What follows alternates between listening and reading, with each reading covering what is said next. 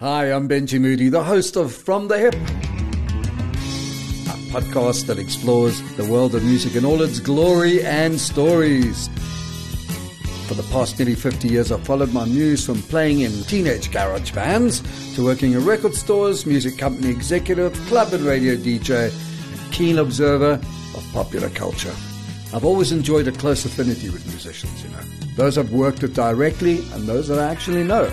I regard musicians as a special tribe, a special breed of soul blessed with the talent to inspire and entertain. To me, any musician is special, whether they be a startup player or an established muso. But the ones that intrigue me the most are the drummers.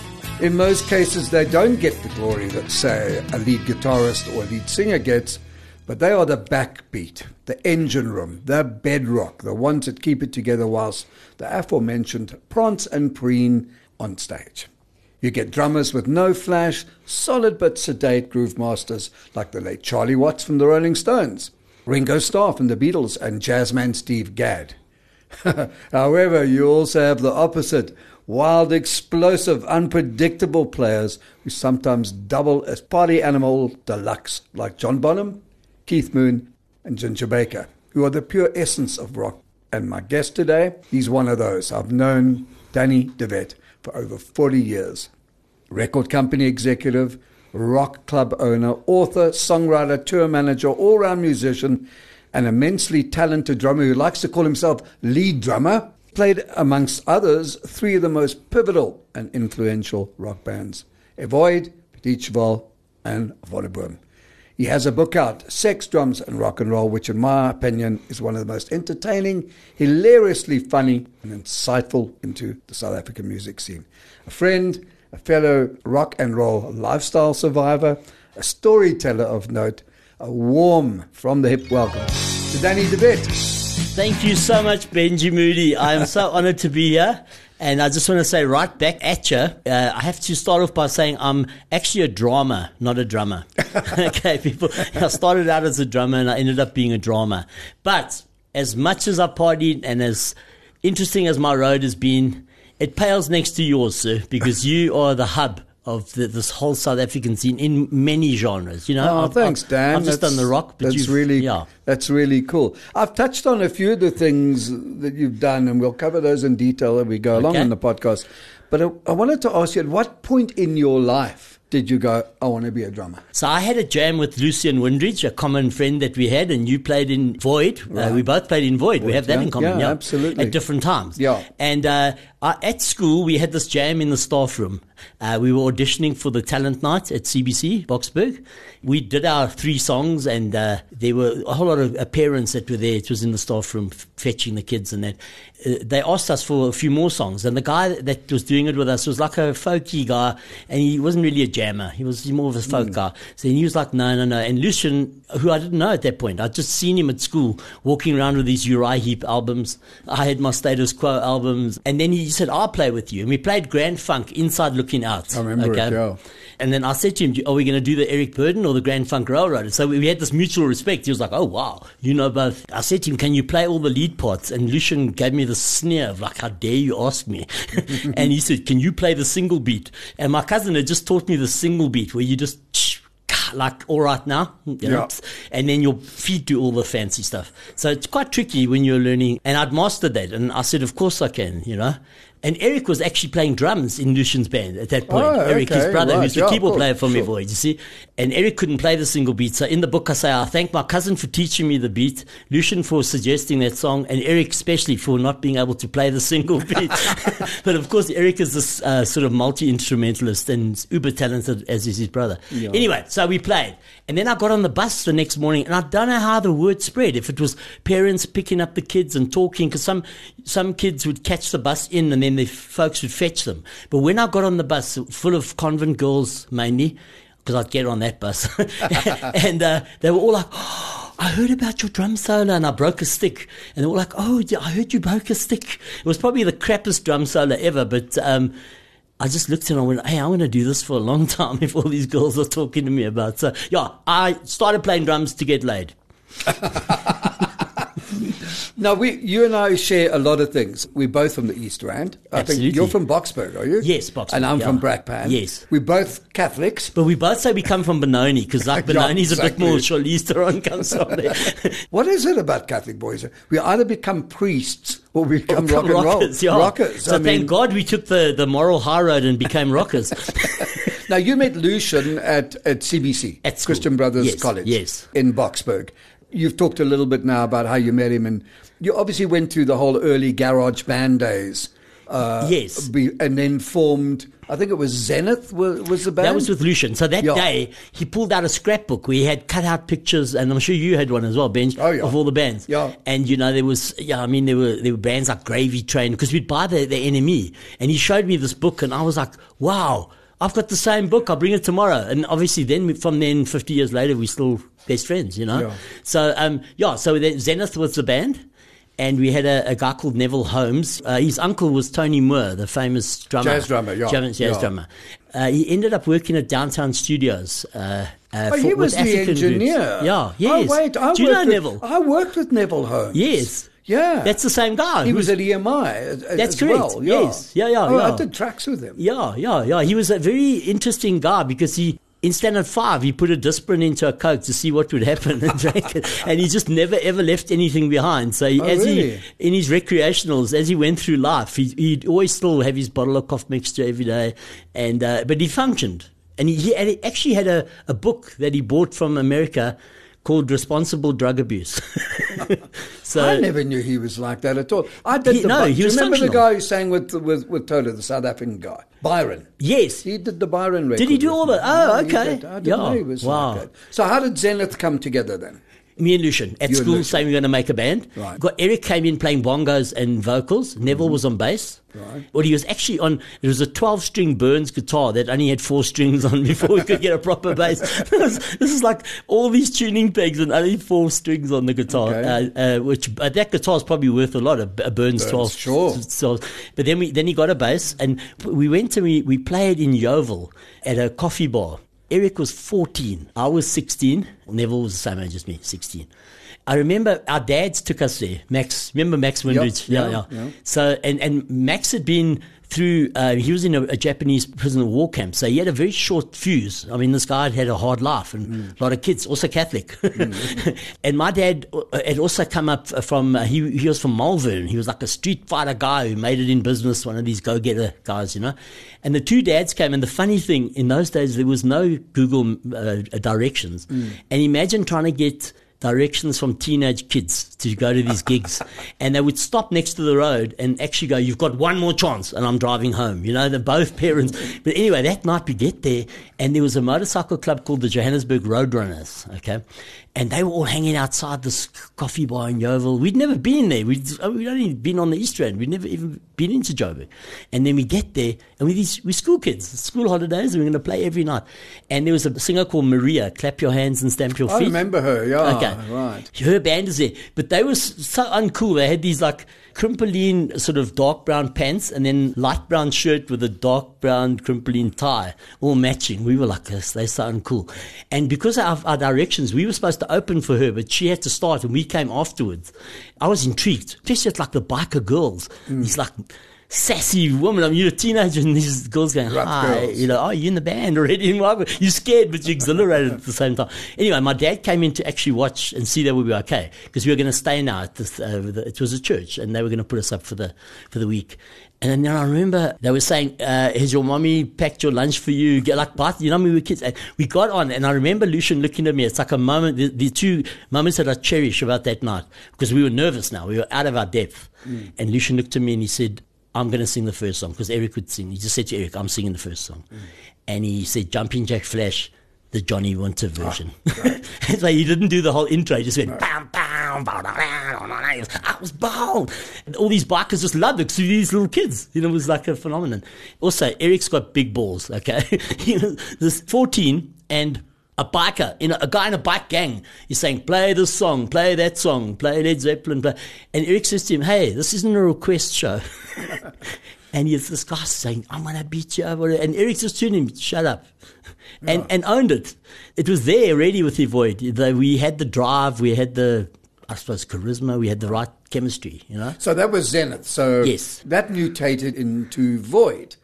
So what are we talking about? 1980s here? What period? 73, because Eric was 14. Right. He was like in standard 7 or standard 6 in those days. Great. All right. So I'm just trying to work out when I played with Lucian and Void. In between that. In between between Zenith and Void. Yes, you were in. That's when you played. That's Yes, when I played with yes, them. Yeah. Yes. You joined up. There was you. There was Lucian. There was Eric. There was Aggie. Well, it's actually no. It was Ozzy. Ozzy Tehran. Tehran It was on Ozzy guitar. Tehran and Terry and Lucian. Ernie Parker. I think you played with Ernie, played or with did you yeah. play? You played with Aidan Carter. Aidan, yeah. Aidan Carter, Ozzy, Lucian, Yeah. and myself. Yeah, okay. While Terry was in In the army, exactly. Yeah. They were looking for a drummer, and then Lucian asked me, and then Eric and I joined the same time because Eric was on holiday. So I came and I jammed, and I remember we played Doctor Doctor by UFO. Maybe you played that one too. Yeah, absolutely. and a couple of songs like that, and Big Fat Mama by Status Quo, yeah. which Oh, is also did quite a it's quite a complicated song because. I mean, Status Quo is, and this is not at all. It's No. no, the timing of it was always it was a difficult. challenge. I Yeah. remember we played that too, with Void. And then so then we played those, and then Eric came in and added the keyboards and the flute. So we used to do Cross-Eyed Mary. Then can I tell you about the first day I met Robbie Rob? So we had this like prog rock band. We were playing Thin Lizzy, writing our own songs at the same time, but doing one or two only. We get invited to a festival, and Robbie was in the band called Shag. I remember with Robbie Whitelaw, yeah. With Robbie Whitelaw, yeah. Yeah. So we get to, it's our first festival. It's like an open air. To us, this is Woodstock. We're coming from the East Rand, and we stuck all these people. It was like a dream come true. And I saw this guy with this big red afro, and he had so much charisma. And he was like they were the cool kids. Right. So we walked up and hi, and he was pretty friendly. He's like, oh, hi, we're from the East Rand. They were like, okay. They cut our set short, which normally happens at festivals. They're running late, and they cut. We had a half an hour, and How Calm the Storm was this challenging prog rock track, which had flutes, acoustic guitars, glockenspiels, and all sorts of stuff in it. And we were also still young when we did that. Played 3 songs. Half the set was one song, 17-minute song. Oh. So we opened up with the overture Rush's 2112, which is very spectacular. Right. And then we did Cross-Eyed Mary. Eric was prancing around, jumping, and and then we did this song, and we got a standing ovation. And then afterwards, Robbie came up and he went, like reluctantly, as any rock star would do, because you actually say you're friends, but when you get up there, you're in competition, And he said, that was well done. We're a boogie band. And I and I had a feeling that it's something that I don't like in people. I don't like smugness. That's something that I've, but at that moment I was smug thinking, he's a boogie band. Probably comes from the wrong side of the tracks. We like Genesis because they went to like a Lani school in England, and we went to CBC, which is fairly Lani. And meantime, Robbie went to Parktown Boys High with Trevor Rabin. Yeah, so how dare I judge him? So I found that out later, Now, one of the really funniest part of Sex, Drums and Rock and Roll in the book is when you go to Rhodesia. Starting backwards over there, there's Terry Andalis, also from Brass Band. Yes, exactly. The 2 Windridge brothers and you. That's and it. then in comes Aggie. After we jumped out of a burning building, that's when Aggie joined us. So quick, I'll try and make it quick. We go up there. We couldn't break into the scene because the cover band scene, professional musicians, were bands like Ballyhoo and Circus and these phenomenal bands. Stuff, yeah. But they were phenomenal musicians. And they were established, and all they did was rotate. You'd play 3-month contracts or extend it to 6 months. So we couldn't break in. So Rhodesia was going through the last throes of the war before the change. Bands didn't want to go up there, so we did. And we had to take a stripper up with us on the first night, give her a lift. And my mom was going, no, this is wrong. And my aura was going, yes, this is right. And then we played for a lady called Marjorie. She was this Scottish lady from Glasgow, like a real... She used to punch the soldiers, and her husband looked like Kenny Rogers and used to hide behind her. His name was Rory. And we did so well that we recorded My Sharona because EMI had a boycott. And it got into the charts. I think it got to number 2. I don't think we quite got to number 1, but we did a little video. People were queuing outside the club, and that was a turning point when we realized, hey, we could. And I always, in my own little mind, was like, wow, it's like the Beatles went to Hamburg, we went to Bulawayo. Then what happened was she wanted us there longer, so she pulled a move with our agent. We got offered a job, a new Holiday Inn in Vereniging on the Vaal had opened, and these guys had flown up to see us. And we were young and naive. I mean, now we're 21, okay? Lucian had his 21st in that club. As we go to talk to the guys and we're going, okay, can we sign the contract now? Because now we're going to be in the circuit. Because it's the club owner put us onto your exclusive agent. And we were like, no, he's not our exclusive agent. Anyway, why is she getting involved? Anyway, then we couldn't get hold of him, and eventually we phoned the Holiday Inn, and they went, no, your agent told us that you guys don't want to do the gig, because she wanted to keep us there. So we walked out in disgust, and we came back to nothing, really. Right. And then, so we were lucky we had our parents' homes to go to, okay? And then we were playing at the Hyde Park Hotel. And Backstop, we were fans of Backstop with Tim Parr and Larry Amos. Yeah. We still said, hey, Backstop are playing at the Hyde Park Hotel. We're going to go and see them if we don't have a gig, because we were getting odd gigs. And then suddenly we got offered that gig because Backstop had to play a festival. And then when we came in there, the club owners saw we were this bona fide commercial band. And Backstop, they were like Doobie Brothers, but they played their own songs, which were great songs. Okay? But they also didn't have like 4 sets. We were playing 6 sets a night in Zimbabwe, you know, so we had material, we had our own songs. And he just told us that again, club owners, oh my God, I was one, but I hope I wasn't like these guys, told us, no, Backstop don't want to come back.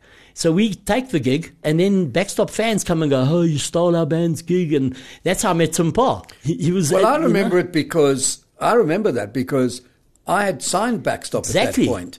And I remember the gig at the Hyde Park Hotel, where the Colony is now. Yes, right? yes. And so I remember that very, very well. Yeah. So then you started a residence at that hotel. It was only a couple of weeks. Oh, and then it was a Wednesday night. And remember the South African band Black Rose? Okay. Yeah. So that was my girlfriend Helen's brother, who was the drummer, Ian. Okay. Mm-hmm. So he came to see us. He hadn't seen us in Bulawayo, and he came down on the Wednesday night and was like, "Hey, Ian, good to see him again." And I heard people. Oh, there was a club underneath. We were in Sinatra's, which was up. You went into the hotel foyer. Club was on the right, but below that, under that club was a disco. And it was hired out for a private function. And I heard these guys arguing outside because they wouldn't let the regulars in. And I heard the guys saying, we're coming back. And they petrol bombed the club. So we were in the hotel sleeping, reading the hit parade about these Japanese punks. I was reading an article, and then suddenly I was trying to pogo in my dream, and I felt like these Japanese people are holding me down. Meantime, there was smoke in the room. So we jumped out of the first story window in the middle of the night, because I opened the door and the smoke, guys, we've got to get out of here, smashed the window, jumped out of the first floor, the whole first floor down onto the grass, threw the guitars out, and then we jumped over the wall, and it was like a dream. There was fire engines, and all our gear was burnt and everything. Wow. Then we were having breakfast. They made like toasted sandwiches for everyone, like an hour and so. And Lucian looks at me and he goes, the guitars. And we're like, oh my God. Because now everything else was burnt, and we ran. And Viva Ubuntu, Viva, all our guitars were lined up there. This guy was just a good Samaritan who was helping us. Well, there's lots of stories about that period. Yeah. That was around about, 78, 70, 79? Yeah. At that point, Dallas was huge. So on a Tuesday night, the band at the Ambassador Celebration, they also wouldn't play on a Tuesday because they wanted to watch Dallas. So we ended up, we had to be the band on a Tuesday night, and it was free for people to come in, play to 20, 30 people, because the whole country was watching Dallas. And I remember the one time a cop came up to, we were playing a song by the Police, and one of the guys said, we were like, here's a song by the Police, and this guy comes up, pulls out his badge and says, if you guys are going to mock us, I'm going to arrest you. So there was that. And anyway, but we diligently wrote down all the settings on the PA, and we put it back, being polite to the band. And we used that. We were living very frugally because we were trying to make it without going back to our parents. So so the Hyde Park Hotel still let us play there, but there was no venue to play it. They let us stay there. And then we heard they holding auditions for the Holiday Inn in Cape Town. The band didn't work out there, whatever band. And they're holding it on the Tuesday nights at the Ambassador. So there were 5 bands going to audition. We were right in the middle. But you had no time to sound check. You had to just get on and play, because this is how this thing was. It just happened, like we heard on the Monday, Tuesday night, the auditions. But our angels were looking after us, because we had our little book. We just went on, did all the settings. The last 2 bands after us didn't get on. They just didn't want to even audition. And so we went from sharing 6 rolls and a cup of some salami and that for a day 2-3 meals a day, lying with babes at the hotel. And that's the rock and roll industry from Yeah, so we went to Cape Town, then we went to Durban, and then we went to PE. Each time we never stayed for 3 months. We used to stay for 9 months. And then you left the band. I was going to, because I bought Schoolboy by the Asylum Kids, which you brought out. Yeah. And Chris Galakis produced, I believe. Correct, Yeah. Because I was like, well, look what Robbie's done. He's gone from being a boogie band to this. Right. It's one of my favorite songs. Oh, This is absolutely. amazing. Brilliant. And I said to Lucian in Durban already, I said, Lou, I don't want to get trapped in this thing where we're going to end up, because you earn more and more money and you buy more gear and you get more in debt. And then when are you going to make that break and not, because you can end up then never doing original music. A lot of great musicians and good songwriters have ended up just being never released an covers, album. absolutely. And it's a tragedy, And I don't blame them, I don't judge them. It's just I didn't want to be caught in that. So I said, Lou, because I'm a qualified analytical chemist, I'd rather go and work in the lab and have a nice punk band or a nice original band than playing I Am the Beat and like a Rick Astley song or whatever, And then when we got to PE, I said, okay, that's it. I'm going to go, because nothing was changing. We'd done the single, and we did one recording with Tali Makali while we were in Cape Town. And I said, look at this, like 18 months has gone by, and there's not. And then Carl came onto the scene, their brother, and he had this whole thing of, I'm going to manage the band and everything. Terry got booted out because he was getting married. And Aggie was just like, did nothing wrong either. Because I was leaving, I was jamming a lot with Eric during the day, because Eric is a monster. He plays all day, and Lucian, but Lucian didn't have to come down. Eric needed his keyboards to play on. And we started jamming, and Danka Losing Tava was actually called Don't Go Losing That Vibe. Don't go losing that vibe. Yeah. There, I said to Eric, Don't Go Losing That Vibe is very cheesy, eh? Don't go losing that vibe. The lyrics, as a Bob Dylan fan, no. Sure. And then they said, okay, we're going to do this 3-piece. Aggie and Terry was so wonderful about it. I mean, I would have been never. They would, on a Thursday night, we play a set as a 3-piece, and they would sit and applaud us. Now, I wouldn't do that, Benj. I don't know if you would. No, I wouldn't do it either, it's just like my nature. Sure. I would be, I'd walk out and I'd come back.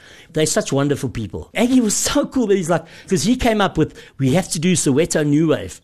We'd auditioned for you. You were the guy we knew who was like the furthest down the line. You were a record company executive with power. And he was like, hey, Benji. And then Benji came and went, guys, you're trying to put prog rock songs into 3-minute songs. So you gave us really good advice, Benj. That was a turning point for the band. Right. It was just before Aggie joined that you actually gave us that advice. We played for you without Aggie, okay?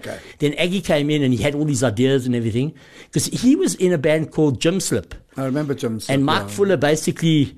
It was George Van Baker was there. Yeah, but they elbowed Aggie out and put Pedro Powers in and called it Hotline. Right, okay. You know what I mean? Okay. So Aggie's show, the wonderful guy that he is, he always, like he was in Jim Slip, it became Hotline. Then he was in Void, it became Evoid. Yeah. And then he was in my Electric Pedals with me. Right. And then he left off his own accord. Right. And 2 weeks later, we signed with Polygram. So I always say, Aggie, come and play in my band and then leave, because then we're going to be famous. And we laugh about that, you know? When it came to the last night to actually do this, I couldn't. I knew the band's going to be successful, but like stabbing 2 of my mates in the back kind of thing, I couldn't do it. And it was such a moment. And I end one of the chapters saying, because Lucian was crying, Eric was just sort of shrugged it off and, said, okay, well, I'm going to carry on anyway. I don't need Danny, which he didn't, I sat there and I looked and I knew that the band would be successful, but I knew I couldn't live with myself. And I knew one day I'd be vindicated. And then in the book, I end the chapter by saying, when I wrote that last sentence, that's when I was vindicated. Like, so when you look back on it, I mean, you Yes. sat on the sidelines and you watched this whole Evoid phenomenon happening around the country. And everything. Did you regret that decision? I did have, because I went back and did a final year of chemistry. I wasn't actually qualified yet. I had one more year to study. So I took the money that I'd made in the clubs and everything, and I finished my qualification. It was at the end of that. And I remember I was on a holiday after my exams in Plet. Shadows came on the dance floor. And I saw these holiday makers, and I was like, wow. Oh, we'd done a gig. I had a band called The Garage Band before Lofa Corona with Aggie and Terry, and we made like another band. And it was a part-time band. I was studying. They were all working. Played with Dog Detachment, and Steve House's band was called What Colors, bands like that. Okay. Right. And obviously, we were like the police, because we could all play so well that we would blow all these bands away. That's how we got our kicks on. Anyway, so we played a gig at the Chelsea. Barney Simon had a band called Naked Lunch. and they had a guy wrapped up as a mummy in the Chelsea. And I remember with the chainsaw, and they were like threatening this guy, sawing some stuff. That night before, GarageBand were playing before, but there was a queue. So that's when it hit me. Because Mark Burdett, who was in Flash Harry, he said, look at these people queuing. I said, well, whoever's advertised this has done well, you see. Funny little thing backstage is I said to Luke, because I was trashing my kit at that point, even like I'd kick it over and, do my Keith Moon thing. And we were playing on Wayne Harker's kit with the band. And I didn't know that I'm going to come and join the band pretty soon after that, rejoin them, But anyway, I said to Lucian, I said, it's your sound. So I've got people in the audience. If you sabotage our sound, I'm trashing the kit. You won't even have a kit to play on. And he was like, that's I said, no, it's fine. Sue me. I'll pay you. It's fine. So make sure my sound's good. So we have this, we like brothers. So we can, and it's that competitive thing. And we played a great gig. We didn't have hits. We never, and then when Shadows, Void got on and Taxi Man started, and I saw these people and I turned to Mark and I said, that's why everyone's queuing. Yeah. It was nothing to do with that's when anybody. I knew that it was breaking. So tell me, I'm very interested to know how it happened because I wasn't there, and you can actually let me know now. So what happened they came to me and played me some stuff. Did Carl come to you or Carl Lucian? Came to me. Okay, Carl, and then brought Lucian and Eric, and we said fine. We put them in the studio, and that was Bikiti Kumala's first gig as a bass player. Because he plays on Taximan. Yeah. He plays bass and on you that. can call me Al. Hey, exactly. Yeah. They were fully formed at that point. The whole ethno thing was happening. Nick Hauser was Fadget thing and Kay and the whole number. Yes. I was going to go with Taximan as a single, and then my staff sent a delegation to me. Are you serious? Yeah, and said, we know you're head of A&R, but we think Shadows should be the single. And Lucian actually phoned me and said, I think Shadows should be the single. How dare you? I'm the man. I've got the power. I've got the, but they were right because it was massive. And when I knew exactly what you were saying now, I remember going to see them at the Chelsea and seeing the queue running all the way down Abel Road. It's crazy. It hasn't happened again. No, that kind of hysteria, adulation doesn't happen. Then they asked you because Wayne Harker got arrested. Yes, and you went and became an ethno warrior for the big tour. I mean, we were playing two. It was a campus tour, and we were playing 2 shows a night. In Cape Town, we played 2 different nights, but in Durban and Pietermaritzburg, it was like 3,500 people at 6 o'clock, another 3,500 at 9 o'clock.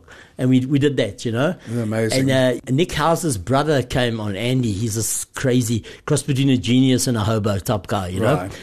Lucian only took 2 guitars. He had that Spear guitar and a Strat. On stage, 3,000 people, Lucian breaks a string, and then he picks up the Spear and he breaks another string. And so Eric and I are jamming, and Eric, he disappears because Andy's got the Strat, he's putting on the string backstage. Eventually, Eric's like playing, and we're jamming a bit. And Eric puts the synth on an arpeggio, and he runs back to see what's going on. I sang Impy by Johnny Clegg in my mind to myself. And then I did the spectacular, let the sticks go off, and I ran back.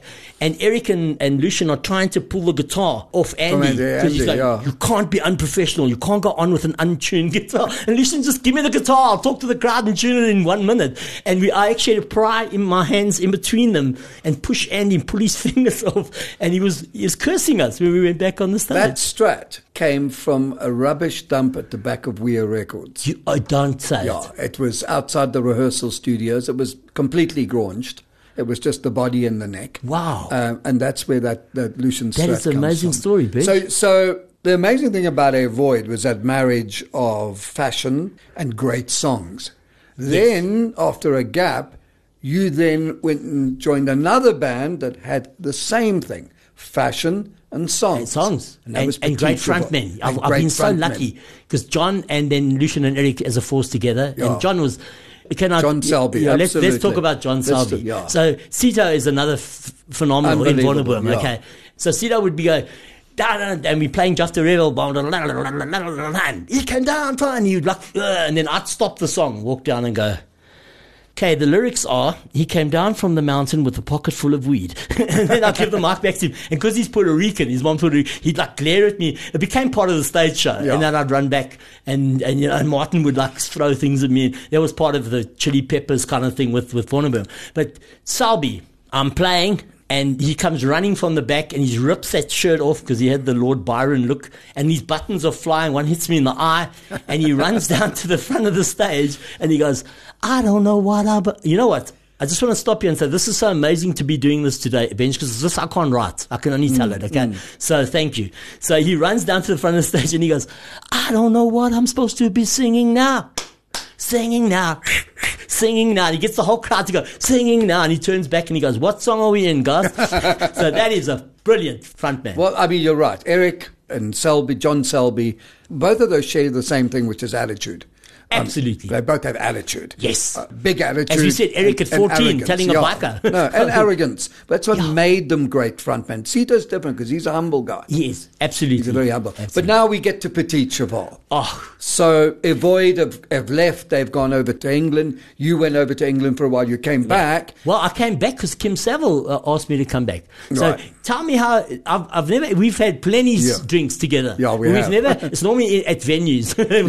We like doing shooters and whatever we're doing, okay? But tell me how you signed John. I've never heard that from the horse's mouth. So Kim Saville, who was working for me at that time, said, I've seen this band and they're absolutely amazing. And I went to go and see them in a club in Rocky Street, and it was Chrysel, Jan Chrysel, John, Harold Schenk on keyboards, and I think the drummer's name was Francois. Francois, yes. Yeah. And John was playing guitar. And I thought, yeah, okay, great.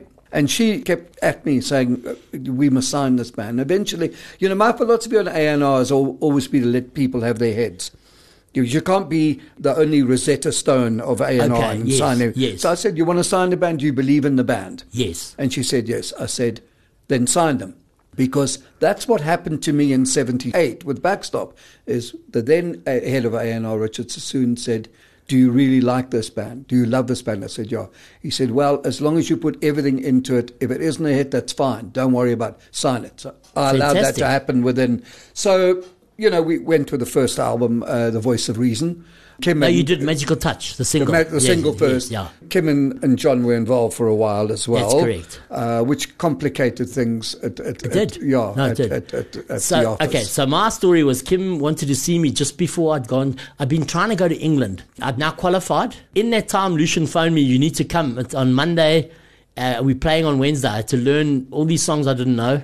I was going for job interviews because I was going later in the year to England with Mark Boudet. Okay? Right. So I'd set up these interviews and then I knew what's going to happen. So I phoned and I cancelled them. And the one guy said, no, please, I'm going to lose this client. I go on the Monday, I meet Lucian. We start rehearsing straight away, right through the night. My brain is learning 20 songs. It's like, oh.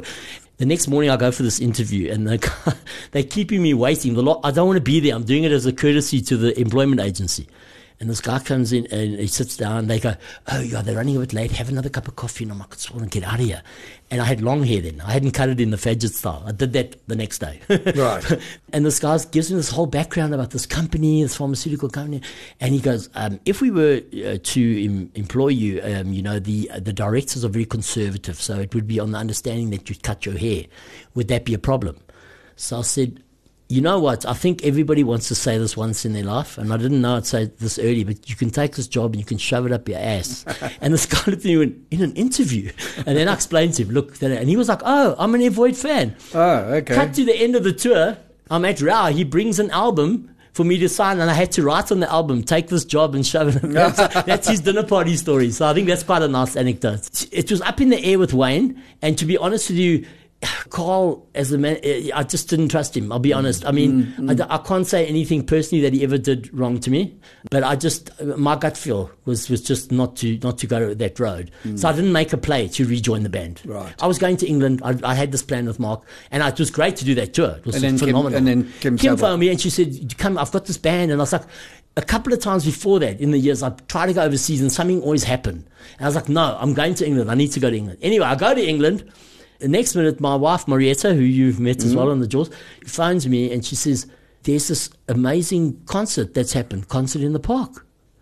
And Danny, you've got to get back here, because there's a movement. Something's happening here. Things have changed. So, and we're missing each other. So I joined a band, actually. Then she phoned and she said, okay, because we were thinking, do I come back, don't I? And she said, Kim's phoned me and said, are you sure Danny doesn't want to come back? I've got a position for him in Petit Cheval. Because Francois was a great percussionist, but he didn't quite cut it in the studio. Yeah. I came back and I auditioned Petit Cheval. Because I didn't know that they'd been signed. I didn't even know that you were involved then. I got back. It was just, I thought Kim's involved. It's like Friends, because Kim's in the scene. I just thought, and it was at the Oxford Hotel that I went down. I remember it well. And Craig Alst, who's probably the best musician I've ever played with in my life. He can play guitar. Great guitar player. Yeah, he plays drum rudiments with his picking and like... No, he's brilliant. Scales, raga scales. I mean, he's absolutely genius. He was on drums, and then but he wanted to be the guitar player, which the band needed. Right. I mean, and I came and then I said, okay, I'll think about it. And John's face, I mean, John Self, it's just for him to say, okay, we want to play with you. And I was like, okay, let me think about it.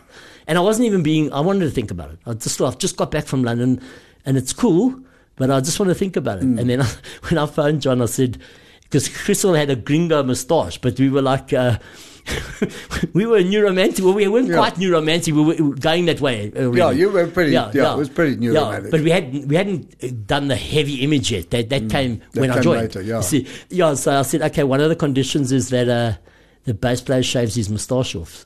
So me and Chris to this day, he's like, you bastard, And when I got into play the first rehearsal, he shaved the moustache. Right. And I looked at him and I said to him, no, I'm not going to play a song until you grow another moustache, because you look better with a moustache. And he went, F off and count the song in. And that's how I have this beautiful bond with Chris. I remember the Oxford Hotel gigs, which is sadly not there anymore, Oxford Hotel. The one that stands out is these electronic pads that you used to wear on your chest. Yeah. And as part of the act, because I'd hit them, and I have to be honest, most of the Petit Cheval thing was a huge thing for you as an act. You were always doing something. Yes. But you used to do drum solos on these pads. So Patrick chest. Horgan, who was later my partner at Wings, he did that. He took old Simmons pads and he put it into actually an SADF army vest that was under this flamboyant thing. The great thing was at these big shows where I'd hit it and that would echo and pan through the pier and everything. I did it one night at the Chelsea where people are close to you. And I went, tick, tick, and then Sheldon, our keyboard player, and Sheldon Thomas would do this little music box thing. And then I'd come on like this little marionette and this one night I went, it was nothing. It's just, and I hear these guys, hey, what's that guy trying to do? So I fell flat on my face once. It only happened once, Concert in the Park. My crazy thing with Concert in the Park was I played the second one. Now, a lot of people don't even know that there were two. They think it was the one, okay? I joined Petit Cheval just after Concert in the Park. Right. Craig played drums on that, okay? The album came out a few months later, but the picture that Weir gave was the current one, because obviously you're promoting the band. Right. So to this day, Benji, at Braz, people go, you must have been on drugs. You were there. And I go, I didn't play. No. That's not me. Your picture's on the record. Well, we couldn't have put the old picture on because there was a fill-in guitarist. No, as well, yes. With Afzal, red hair. There was a keyboard difference. And there was Afzal Ishmael. Yeah. So you joined after the second one. And then, of course, Cheval exploded. But the second one was that we had people with Petit Cheval banners in the crowd. That was a nice... Well, Cheval were massive at that point. That was our peak, I think. And you went straight into competition with Air Void. Yes. Do you remember that? Yes. And in fact, there was a tour. Ooh, like a hell of a tour. And you talk about it in Sex, Drums and Rock and Roll. They had come back very politicized. Exactly. And, of course, Eric and Jonathan just clashed heavily. And John had done that info song, Department of Info. Yeah, with Leslie Ray Darling and everything. Yes. So there was all that. That's that on the table. So we went on the tour, and that could have broke our friendship up. The whole Oasis, Blur, Rolling Stones, Beatles. I think the only one that I know in South Africa was Evoid Petit Cheval, and I was in both bands. Yeah. So I was all keen. I was arranging the gear for Lucian, and then suddenly this whole thing happened, and the tour nearly never happened. But it went ahead. And then, of course, Cheval did the second, the mini EP, Perfect Gift. Yes. That fell apart. Well, it was the song. Once John, he took the money from the info song and he went to try get us a deal overseas. Yeah. John is the only person I'm not in touch with out of all the bands I've played in. And it's not because anything really happened. It's just when he came back, every second week he wanted to try a new permutation. It's going to be me and him starting a new band, wants to revive the old band. He wants to write songs for a band for me. It was just like, and eventually I said, John, when you've got something really solid, because I can't hold on. So I went back to work in the lab And when did you get into the industry? Because, I mean, you worked at Gresham, DGR, David Gresham Records. In a quick thing, I worked in the lab, and then Patrick, who made that vest, right. he opened Wings. And I was unaware there was going to be this wave of bands in the 90s. Springbok New Girls played their first gig there. Their first Joburg gig. Urban Creep played their first Joburg gig. Matthew van der Want played his first gig there, you know. So there was this movement that I didn't know. I just went in. Patrick said, I need someone who's in the music industry to book the bands. And suddenly we had this beautiful 5 years of amazing music. Club. I mean, the Flames played there. Yeah. So then from that, signed to David Gresham. Mm-hmm. And then I was producing an Afrikaans artist. I did a version of Mambo number 5 called Mampur number 5. I just made it. We were on the road with Vonneburn, being wild, getting drunk and singing stupid things. And we were at Sun City, I remember, and I was going, Klein Bikkie Linda, oor die skinne, like just as a joke, Klein Bikkie Karen vir ervaring. And then Martin Schofield said to me, you need to go record that. So Wings, because I went to Wings many times. Yes. And you know what, Benji, I want to put this on record. Right. You always pay to see a band. And Always I want the public to know that. Yeah. That, you know, in this industry, someone who's a heavyweight like Benji Moody can basically go where he wants and do what he wants, and everyone's going to fawn. And Benji, I admire you for that. No jokes, thanks, serious Danny, Danny yeah. statement. Benji, I love you, I salute you, and I respect you, and I speak highly of you. That was always my philosophy. Yeah, it's because that's bands fantastic. live on doors. Yeah. You know. But going back to Wings, Beat Bob, Yes. because I mean, I signed a band that I saw there called B World. Yes. Who were the bands that stood out for you? I mean, it's 5 years of original South African music. Who are the artists that stood out for you in that period? Okay. The most obvious one would be Live Jimmy Presley because of all the angle grinders. Just explain them in a nutshell. What were they like? They were like an industrial goth punk band, I suppose. Yeah. And we had an old man there called Jan, who was the caretaker of the flats. And that's the only time I saw him shaking. So they were very, very in your face. We had the Odyssey Theatre, and they'd often perform at that as well on a Sunday, which was the Wits drama students, but they were out there drama students. And I remember Jan also with his mouth dropped, where a guy was reciting a poem, wearing only a body stocking, a crotchless body stocking, with a pig's snout over his nose and a Christmas tree decoration of an angel hanging from his penis. And the guy's like reading, you know. So Wings was that kind of place. It wasn't a Ken and Barbie hookup place. No. It was a place where actors went and bands hung out, bands got formed, collaborations. It was that kind of a clubhouse for bands. It was amazing. I saw B World there, and I thought we were one of the best bands of the 90s that came out. Well, Rob Nell, he actually guested with me in Cape Town. He was doing the sound at Cafe Rue. Yeah. I did it with David from Lithium. Dave Owens. Dave Owens. Yeah. So, but anyway, Rob Nell was the bassist. I had two amazing bass players playing on the Electric Pedals album. Right. Because, as I said, Aggie had left. Right. And it was Victor Masondo and Rob Nell, and they both equal in my eyes. Rob Nell is a phenomenal So bass Electric Petals was after Wings, right? During Wings. Yeah. So, after Petitjeval, when I went back to the lab. Right. Yeah. And then you got signed to, I think, to True Tone. Polygram. To Polygram. But the thing was, Bench, it is so hard when you're doing it part-time to get back to where you were with those, because I was blessed. It was blessing and a curse to be in two huge bands, thanks to you and your amazing team, Kim Saville, Edith Magnuson, Boogie Gottsman. Yeah. I mean, you guys, I don't think there's been a better team in South Africa. It was a great, well, I mean, Weir was a force. You guys were unbelievable. A force. Yeah, it was a real proper music company. But I saw that team like a band. It was like the right players in the right positions. Yeah. And you were the lead vocalist.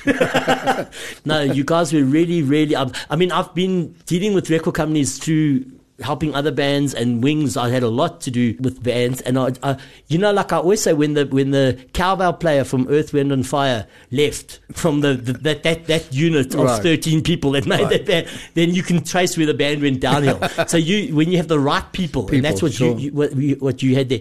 With the Petals, I mean, Polynation came out, the album Polynation came out. And it did well. I mean, the Petals had a great name as a band. Who was in that band with you? Was Aggie. Till just before he left. Yeah. And then AJ Lotta, great singer, AJ.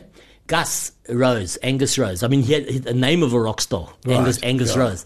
Gus is now playing with Maggie Bell for years. Maggie Bell from Stone the Crows. That's really? right. Yeah. So he's in Scotland's best blues band, like they are acknowledged. So he's been jamming with I think B.B. King's passed now. Hey, yeah. But Gus got to jam with people like B.B. King and others because they back up all these other artists in Europe on these blues tours. Gus could play a Hammond organ with one hand and a guitar on feedback. Like he played 2 solos at once. Right. He's just a genius, So that was a strong band. Very strong. And then along the way, you connected with another band called Eight-Legged Groove Machine. At Wings. At Wings. Tell me about that. So Martin and Wade and Sido were hanging around. We booked them as Eight-Legged, but they'd hang around the club all the time. Right. And I was the Wonder, and those 3 guys were the Boom. It was the best midlife crisis I could ever have, Benj. God gave me 2 wonderful things. My son, Luca, and Wonderboom. Okay? Right. Because I was in my 40s, and I was with a band, the wildest band I've ever been in. Yeah, we were in their late 20s. Yeah. They came and they all stoned and they're walking around, hanging around the office all night, and I'm busy working, I'm telling stories, shooting the breeze. And then they said, Danny, we want to ask you something. Because their drummer, Damien Potter, he went on one tour, and some people just can't live that life because it's rough. Especially if you're at the bottom echelon, you're sharing, like you're in backpackers, and some people just don't like that. And Damien was like, he couldn't do it. He's like, I can't have drunk people falling over me when I'm trying to sleep and blah, blah, blah. I love that. To me, it's like I don't know, I feel like I'm in a circus. So you either cut out for it or not. So he did one tour and he said no. So they said, would you join the band? And I was like, guys, you in a garage. I'm signed to Polygram. I'm number 2 on 5FM with Sister Love. How can you ask me this? Because I'd love to play with you. I'd love to. If there's any band I want to join, it's you guys. I love them as people. I love them as a band. And they were great performers. I was like, when it gets to the pressures, as you start getting successful, some people realize it's not really what they want. AJ's like, I just want to make music and write songs. And I don't want all this other stuff, meetings and image consultants and the whole thing. We had the Simple Minds tour. So that was the time that Simple Minds closed for the electric pedals. And so I thought, okay, we're going to have to launch the new band in a new way. So we actually did that tour as Electric Pedal Groove Machine. Put the names, but just for that tour, because so AJ left and now we got so it was me and Gus, right, and because we were a 3-piece then, okay? So we needed a bass player. If AJ sang and played bass, right. So we got Wade, who's a phenomenal bass player, and then we got Cito. So we got 2 people to kind of do what AJ was doing, and we got a second guitarist, right? But Gus didn't fit in just the style and everything. Gus is he's a blues Hammond player, and that's not the road that the young guys wanted to go down. So we did a little bit of gigs. We did the tour and a few gigs like that, and then we settled into the 4 of you. And so I always told the name of we're going to name the band, right? But these 3 guys have a veto because it's me and Gus, and there's 3 of them. We only 2. So I corrected that because Pat was our manager. I said, no, Pat's going to have the final thing to even it up.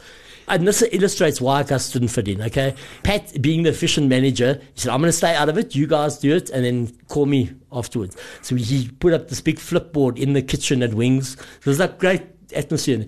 And we had a band meeting there in amongst all the provisions and everything. And I wrote down the names. And Gus came up with the name Credo, which just sucks. I mean, even for a corporate band, I wouldn't call it Credo. So he just wasn't literally on this. As I wrote it down, I said he wasn't on the same page. Yeah. He just wasn't, 3 other guys came in, Cito, Martin, and Wade, and said, we've got the name, doesn't matter because we're going to outvote you. And that's when I said, no, Pat's got this. And eventually I said, okay, let's hear this name that you guys want. And they said, okay, you ready? We're going to call the band The Broken High Men. The Broken High Men. And I was like, are you out of your minds? And the way I put it in the book was nothing in all my years of rock and roll prepared me. And then I just knew, okay, now I'm on a wild ride. So then it became Wonderboom. And again, you're now in the 3rd band. Yeah. With great singers. Peter Cohen says this to me. Peter Cohen's a great South African drummer. Yeah. And we have our little, I said I hate smugness, but me and Peter we do have our little smug moment. Right. And we say to each other, we know how to pick them. Because mine is impressive, Evoid, Petit Cheval, and Wonderboom. But I mean, he's got Bright Blue, Mango Groove, and Freshly Ground. And recently Evoid. It's full circle. How weird it's all connected. Yeah. So Wonderboom were known as a wild band. I mean, And they were. You were wild at that particular point as well. I had to leave after 13 years, and I'll tell you why. I developed my own little show within a show, and it's hard. That's hard for any lead vocalist when the drummer's trying to outperform you all the time. I have to put on record that we are close. We'll always be close. We're brothers. So, but because we were like siblings, I did pranks, and in the beginning, the first sort of 6 years, they were encouraging me and making me be this little brat, even worse. Because I mean, Martin and Cito particularly were wild. I mean, yes. I mean, they would have competitions with girls and Exactly. choosing girls, Yeah. and they all smoked copious amounts of weed. Before I travelled around for 13 years with that band in a vehicle, inhaling secondhand dacha smoke, I could finish my sentences. But now, You couldn't, and you can't after 13 years. End of interview. So anyway, so that was a wonderful ride. And just, oh man, it's like the band. Do you know the Bob Dylan song Lily, Rosemary and the Jack of Hearts? Yeah. So that feeling of like the Jack of Hearts leaving town, having robbed the bank and shagged the girls and everything, that camaraderie of those outlaws riding out. That to me is the spirit of rock and roll. That's like what a band should be. That's what the Clash were. Outlaws. That's what and the Stones. That whole thing. And I have to be honest, out of all the bands that I played in, Void had a bit of it because we were trying so hard and we were all those years together. I mean, it was years, 6, 7 years. But Wonderboom was, for me, the real rock and roll band of brothers. Who, sort of us against the world. And the system and winning. And recording great records along the way. The Rewind album. So that album was originally going to be called Lucky Duvet because we were under Duvet. And then but record company politics because we distributed through Gallo. Right. And the people, Suits didn't want to offend the other Suits. That's a great story. Lucky Duvet. So inside, if you look on the Rewind, if you look on the actual CD, it says this album is not called Lucky Duvet. So I snuck it in. There's a couple of other ones. On the Tell Someone Who Cares album, it's got a see-through spine in the CD box. So if you look, there's a number, and if you dial that number, you get through to the Betty Ford clinic in America. So the volume is full of all these little It was fun. It was fun. But they've calmed down now. That's what happened. After the first sort of 6 years, 7 years, they were encouraging me. Then they grew up. And I just got worse. And then Cito wanted to do, he's into bands like Radiohead. And he would want to, and then Martin would have these heart-to-hearts with me going, Dan, because we did a wonderful version, I think, of Johnny Clegg's Africa. Yeah. And he liked it. He told me, he had a twinkle in his eye when he said, the more royalties come, the more I like it. Yeah. Like Bob Dylan said to Axl Rose, the same kind of thing. But he then said, no, you did an amazing, like a glam rock version of it, So Martin would say to me, Dan, we're under an African sky at a festival. Cito's trying to create a moment. Then he walked through of our land. Can anybody hear me? This is hot. And then you doing Johnny Clegg steps, and you dropped your trousers, and you mooned the crowd, and you set the drum kit on fire. It's just like you can't do, So eventually it ran its course because. And then, it got to a head where we did an unplugged show. We started doing unplugged shows and it went down. And I can tell stories, you see. So that gave me even more, I was hardly spending any time on the drum kit. And anyway, we did one at Cresta. I said, give me 10 minutes to do like a little spiel. Then I can hold back a bit more in the show. But of course, being the exaggetarian that I am, I took 27 minutes and that was it. I said, you can find yourself another vocalist, I'm leaving. And then Martin said, you can find another guitarist, I'm leaving. Then Wade was like, no, we're family. I gave them a letter of resignation saying, because Cito had said in that thing, and don't even come with apologies. I'm at the end of the line now. You know what I mean? Tonight you took it too far. And I did. Well, that's what he says in the book, doesn't he? In one of the things that... Why do you always take things too far? Too far. Yeah. So I was to blame for that, you know. But then in the thing, I suggested Garth McLeod, because Garth played at my wedding, and I actually met Garth before them, years ago. He was in a band called Helter Skelter. And they did... remember Barney had that Flying Circus album? Yes, yeah. Was that through Weir as well? No. I wonder who that was. It was through Konto. I suggested Garth, and then tragically Garth passed away. That was terrible. And then Jono I did it like an album that I used as a business card called Daniel My Brother.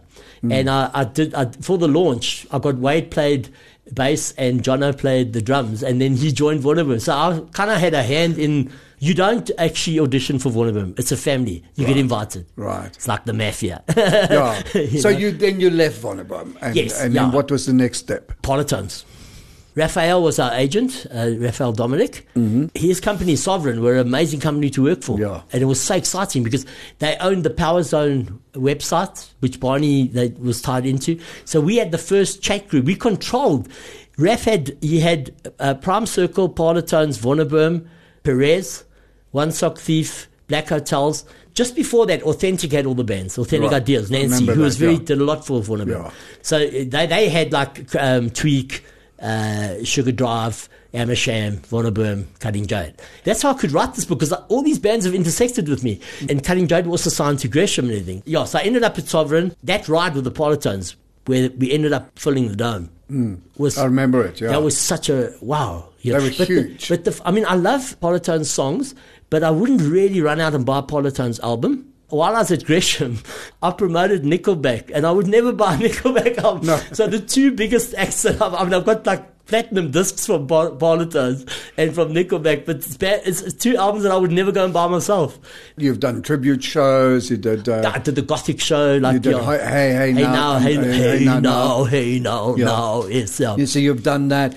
All of a sudden, sex, drums, and rock and roll. Yeah. When I heard about it, the book, because Yeah. I've been trying to write a book for 20 years. It's hard to get it done, because I've been talking about it also for like 10 years before I did Well, I it. think yeah. you've got to talk about it. So I thought, let me read your book and see what your take was on, and Yes. see how. And I mean, I honestly mean when I say it, I've read hundreds of books on rock music, and it truly is in my top 10. That's amazing. Biographies. That's amazing. Thank you, Vince. It captures the essence of bands on the road, bands forming together, bands staying in the same room, everything, all of the drama that goes on, all of the sex, drugs, and rock and roll, and it's also funny. Bloody funny. Yeah, thank you. You know, which is great. And so, and what I'll say on the podcast, anybody who wants to know about South African music, particularly in the 80s and the 90s, get sex, drums, and rock and roll. If you're battling to find it near you, hit me up on Facebook, Danny DeVet. You'll see my picture there, and then just send me a message, and I'll arrange. I mean, to get you've one done to you. so much. I mean, we haven't even touched. We could probably do 2 or 3 of these. Yeah, we can. Yeah. Without, I'll come back later, down the line. Back, Yeah, down the line. I want to ask you, as a drummer, a lead drummer, Yeah. or a lead drummer, as you call it, showmanship versus musicianship. Stuart Copeland, because he's the one guy who was flamboyant, did very double paradiddles on a flashbanger, song that went to number 1 on the charts, is a mofo drummer, brilliant, and he's a punk at heart. And I've got to just say, Keith Moon was the ultimate showman drummer. Right, Keith Moon. yeah. But one song he was the best drummer in the world, and the next song he's the worst drummer in the world. And he got was worse as he went, Yeah. as he became more and more involved with alcohol. When people say who influenced you as a drummer, I always say John McEnroe and Muhammad Ali. So, okay, and it kind of explains it. Okay, Neil Peart and all the guys. Okay, Steve Gadd. You know, The all the technical guys. guys. Okay, yeah. So they're there. Bonham is just a phenomenon. It's like you get Leonard Cohen, Neil Young, blah, blah, blah, and then you got Bob Dylan. Bob Dylan's just a phenomenon. Then you get, so Bonham is a phenomenon. He's on his own chart. There's no, Steve Arone was the other one. So Bonham had the Bonham thing, and Steve Arone was like the groove. The chops. The chops and the feel. And he's such an amazing person. The state of rock music these days, the bands out there, it's entirely different to the 80s and the 90s. I mean, I don't see the same camaraderie. I don't see. You mean in South Africa? Or no, just internationally? generally. Yeah. I don't it's see only the the same. Foo Fighters that are like flying a flag of collaborations. But I mean, I don't see emphasis on songwriting. I don't see emphasis. Well, it takes 16 people to write, "Hey, baby, I had lunch." Yeah. Well, on the new Beyonce single, it's 8. Do you think rock's done its thing? Do you think that there's no scope to take the genre further? I mean, you've had punk rock, you've had metal, you've had goth, you've had alternative. Is there any space out there? I hope so, is my answer to you. I hope so, but sadly, I'm not seeing anything. I don't want to sound like an old codger that goes, "Oh, in my day." I just don't. I think, you know, Benj, when we went to school, I'm getting emotional now. The record that you carried into the playground defined you.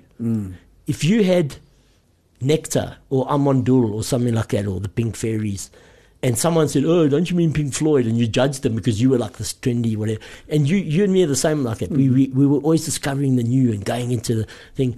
Today, with social media and the internet, and music doesn't define people anymore because it's so... Yeah, instant. Yeah. And disposable. And it doesn't matter. You can listen to all sorts of... I had a show called Father and Son on Mix FM with Luca. Right. And he would play me new songs. It was a great concept. And I'd play him old school stuff. Right. But he's been grown up since he was small with music, as you can read in the book. Okay? Sure. And there was a rapper who used Jamaica by Led Zeppelin. Mm-hmm. Oh. And then he rapped. And I was like, so Luca played me this. I was like, wow, I can't wait to play the original. And we got home and I played him the original and he was like, "Oh, Dad, this is boring. I prefer the rapper." It was like a knife in my heart. But I think you got to accept that it's not our time. And music doesn't define you now. Although, I mean, running a vinyl store, I see the amount of young people coming in and buying classic stuff. Yes. Buying The Who, buying Zeppelin, buying Doors. That's a great thing. Buying Hendrix. Thank God their parents had good taste. Huh? Yeah, absolutely. Sex, drums and rock and roll. You can get it. Go to Danny DeVet on Facebook. You can order it over there. Hopefully there'll be an audio version of this at some point. Yeah, that'll be an amazing idea. So thanks for that, Benj, and you facilitating that. So thank you once more. Danny DeVet, what a pleasure, my friend. Thank you, Thanks for being part of from that. You are a legend. I love you from the bottom of my heart. You have done so much for so many musicians, yeah. You are a musician, so you have the empathy. But you've always had great taste and you pay to see musicians. And I love you for that. Thank you, Danny. You've been listening to another production from Solid Gold Podcasts.